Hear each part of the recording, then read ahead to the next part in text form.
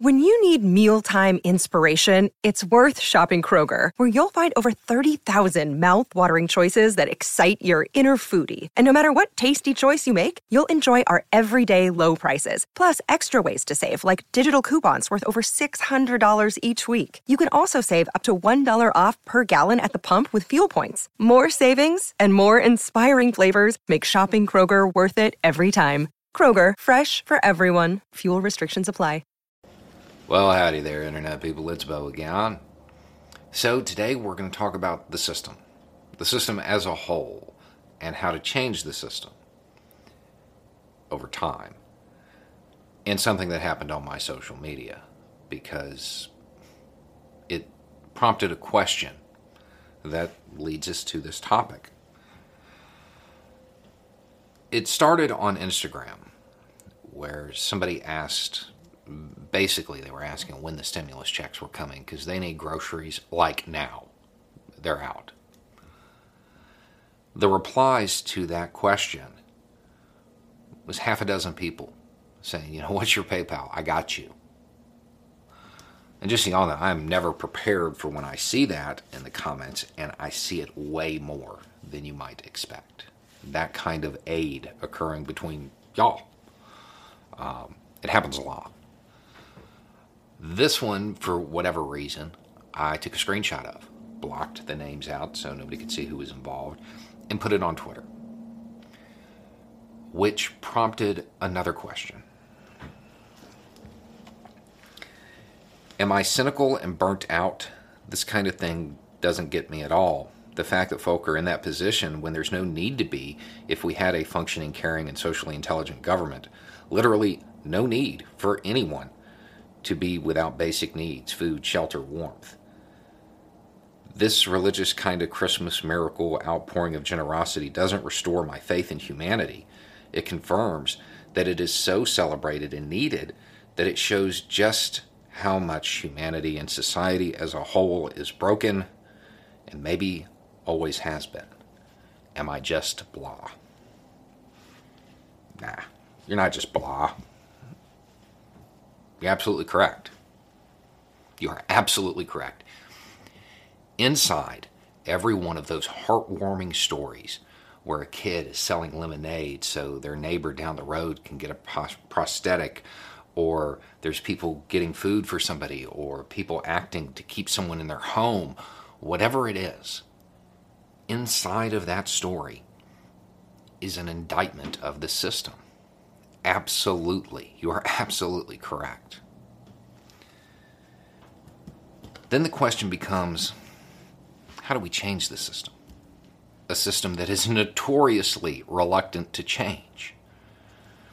Get a piece of parchment paper and sign our names to it. It doesn't work like that anymore. It takes time, and it takes altering the system.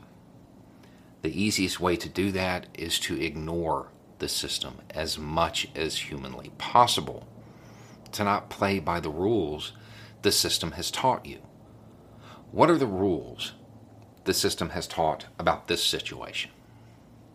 Well, they probably deserved it. Nobody should help because everybody should be out for themselves, right?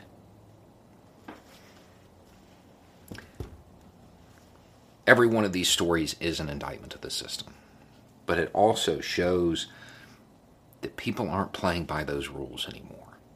People are going to help each other.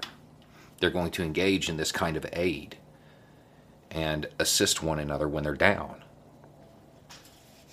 If that goes on long enough, it becomes institutionalized. It becomes the way people attempt to get help. What does that mean for the government institutions? The government only has power.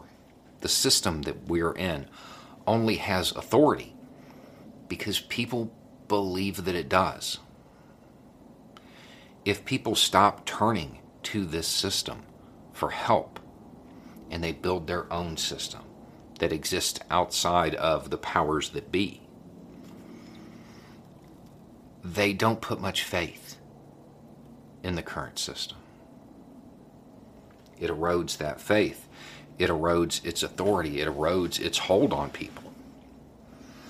goes on long enough, and this could take 100 years, goes on long enough, and people don't even look for help there. That's not where they turn. They don't turn to this system. They turn to their neighbors. They turn to a new system, one that was voluntarily created, without coercion, without force. At that point, the system that is so reluctant to change has two choices. It can either catch up and reflect the will of the people, promote the general welfare, or it can fall into disuse and become obsolete. Cease to be. As odd as it may seem, in the current system, helping each other like this, doing what you can, when you can, where you can, for as long as you can, is a revolutionary act. Because over time, people will begin to rely on each other more than their betters, those who are in control of this system. I would suggest that any system that is born out of people wanting to help each other, wanting to cooperate, wanting everybody to have what they need, and it being done voluntarily, without coercion, without force, any system that comes from those tenets is going to be pretty cool. It's going to be a system we want. It's going to be a system we can be proud of. One that doesn't kick down.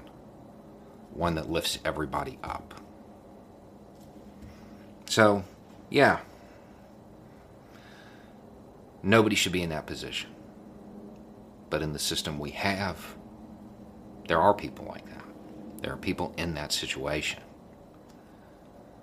But when you see those heartwarming stories that are definitely an indictment of the system, look at it more as people actively undermining the system that is holding so many down.